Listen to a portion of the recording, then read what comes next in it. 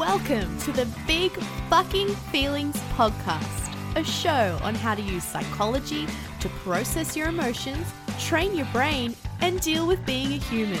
And now, me, your host, psychology major, corporate badass, and certified life coach, Michelle Kevill. Hi everyone, how are we all doing? I hope you are well, and if not, at least you are here. So today's episode, I've actually switched it around a little bit and I'm going to be talking about self-compassion. Firstly, I am having the human experience, guys. It's been a rough couple of days, personal stuff and at work, but I am sitting with the feelings and practicing what I teach and just, going through it. And this is where having a little self-compassion for yourself is super, super important. And it can also be really uncomfortable having self-compassion. So today I want to talk about what it is, how we start giving it to ourselves, and why it's really hard and why it's completely normal if it feels weird when you start doing it. So look, self-compassion, I really struggled with this. And now that I have noticed I'm giving myself a lot more self-compassion, I've started to find that it's actually super uncomfortable. Like when you hear the word compassion, you kind of think of all these warm and fuzzy feelings on the inside. But actually, when you do give yourself compassion, it can actually feel really terrible. And that is completely normal. It's just a new experience and your brain isn't used to it and it's kind of like, what is going on? So, what is self-compassion? To put it simply, it's just not treating yourself like shit. And you might be thinking you don't do that. And I used to think this as well, but looking back retrospectively, I was terrible to myself. And the issue is it's very hard for ourselves to see outside of who we are, like as in the third person. And at the end of the day, we don't know what we don't know. So if we've been doing this for so long to ourselves, from the messages we've received, thoughts in our head, and maladaptive coping mechanisms, then we just think that this is normal, and we can't even see how we treat ourselves is completely different to how we treat others. So the best way to identify this is to just literally write down how you would treat a child, an animal, or a friend in certain scenarios. So for example, what do you do when your best friend comes up to you and is upset because their boss got mad at them for a report error? What would you say to them and what would you do? Do you maybe vent about the boss? Give them a pep talk, console them, maybe you go get takeout and have some drinks, tell them, oh my God, no, you're amazing.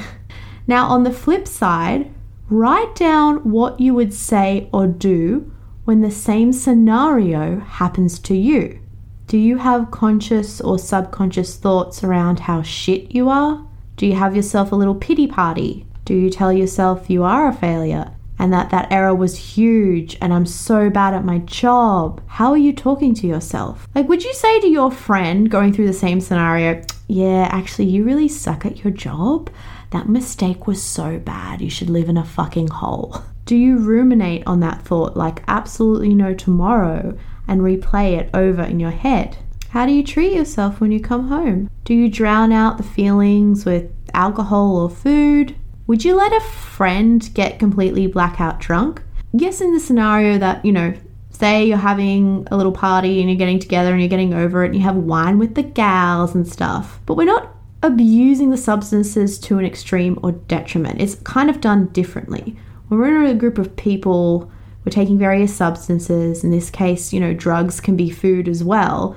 The mindset is different versus being by yourself eating a whole piece of cake alone to just drown out all the emotions. Another scenario. How do you treat a child or a friend when they are sick? Do you cook them a meal? clean up for them while they are resting? Help try take some of that pain away? Do you tell them not to come into the office and rest while you take care of the work stuff? Kids especially can get very, emotional, like they want to cling to you. And yes, I don't have kids, but it can be very annoying when they just want to be in your arms all the time. But when they're sick, we comfort them. We give them that warmth, that love, that kind of touch, and the hugs. I'm just imagining hugs here. That's what I used to get when I was sick. Just that warmth that they need. Now, how do you treat yourself when you're sick? Are you pushing through it? Are you ignoring it? Are you angry at yourself for being ill because work can't get done and then you shame yourself? Are you making yourself even more sick by not taking the time to rest and sit with the uncomfortable feelings of resting because you shame yourself when you are resting? Then look at how you treat yourself in everyday life. Do we expect our friends to go to the gym every day and then shame them for eating some cake? When your friends come over and they eat a meal, do you give them the time to enjoy that meal? Do you do the same for yourself? Or are you rushing to get the kids or your partner's food ready and then eating over the sink really fast? If you're even eating a full meal at all. Do you really give a shit if your friend's house has some stuff around the home? Are you doing a million chores trying to get the place to a standard that you feel you can never meet? When you write down these different scenarios in your life, just notice how you would treat a friend versus yourself, and you will start to see how badly you are treating yourself. It gives you the opportunity to look at it from a third person perspective. Because if you wrote down how you treat yourself with absolutely no context, you would look at that. If someone showed that to you, you'd be like, oh, that's not very nice. And then it's almost like, well, this is actually how you treat yourself. And it's because we set our standards at a much higher bar than we do to others because of the maladaptive coping mechanisms, messages we've absorbed, and unmanaged thoughts we have. Now, do not sit here and think, well, if I had self-compassion, I would be lazy. No. That is a really dumb message we've absorbed from society, and yes, I applied my own thought to it by saying dumb. And I'll talk about this kind of in relation to the hustle in previous episodes, and this directly relates to my previous episode around fuck self-improvement. If anything, it should be fuck self-improvement, and everybody should give themselves self-compassion. That's what y'all need. You actually get more done efficiently if you are nice to yourself. When you don't treat yourself with care and compassion, you are flogging a dying horse. Seriously, if you're expecting yourself to work ridiculous hours, wear yourself down, shame and hate on yourself, which, by the way, takes up mental energy and makes you feel like shit, and you're throwing yourself a little pity party, you're exhausted. You're not really going to be getting value-added work out. You're activating the limbic part of your brain, not the prefrontal cortex. And you're not going to have time for yourself or even enjoy life. Whereas if you're kind to yourself, you have the room to be who you are and grow from that. Thoughts around something being super stressful or very pressuring, it just activates our limbic system into fight or flight mode. And I believe humans are actually naturally curious, and we want to grow if given the chance. And there's an experiment called the Rat Park or Rat Heaven, which I think is a perfect example of this.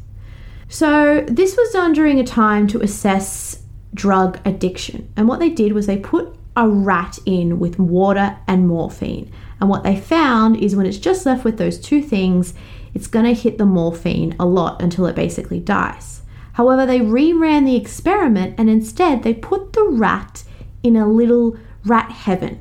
So it had the morphine, it had the water, but it also had food, it had friends, it had a playground, it had a very healthy environment. And what they found is the rat barely touched the morphine. I believe this is the same concept with humans. If we take the pressure off, as in those unmanaged thoughts, we will choose to do things that want to make us grow. And of course, that's different for everyone. And I know this is true because I'm now a life coach. I'm managing my mind and my thoughts. And now my mind is in a little rat heaven. And it's at a place of much more stability. I'm not overworking. Guess what? I want to do even fucking more for the world. I want to be a life coach. Like, this work helped me so much. I know it will help others. So I'm building a business and I'm sharing to get this stuff out and my voice heard. So once I pulled back from pushing myself, from flogging myself, and I actually gave myself that self-compassion, it was from that place that I was able to grow and actually do more. I couldn't have done this without self-compassion. So how do we do it? Firstly, the model, of course. We need to work on managing our mind, and I talk about this a lot in earlier episodes. The example I gave where you look at identifying how you treat yourself versus others, such as the scenarios given. And secondly, we start fucking doing it. And we start being nice to ourselves. And let me tell you, it's hard. I still struggle with this, but it's ultimately a practice. The easiest way I find is through actions. So maybe it's just sitting down 20 minutes for a meal, or just doing that chore for 20 minutes, or allowing yourself to actually rest when you sit. So all these, I would say, are actions from an intentional model and how you want to feel. But what it does is it gets you to see, oh my God, I didn't die when I gave myself some compassion. The worst thing didn't happen when I took care of myself.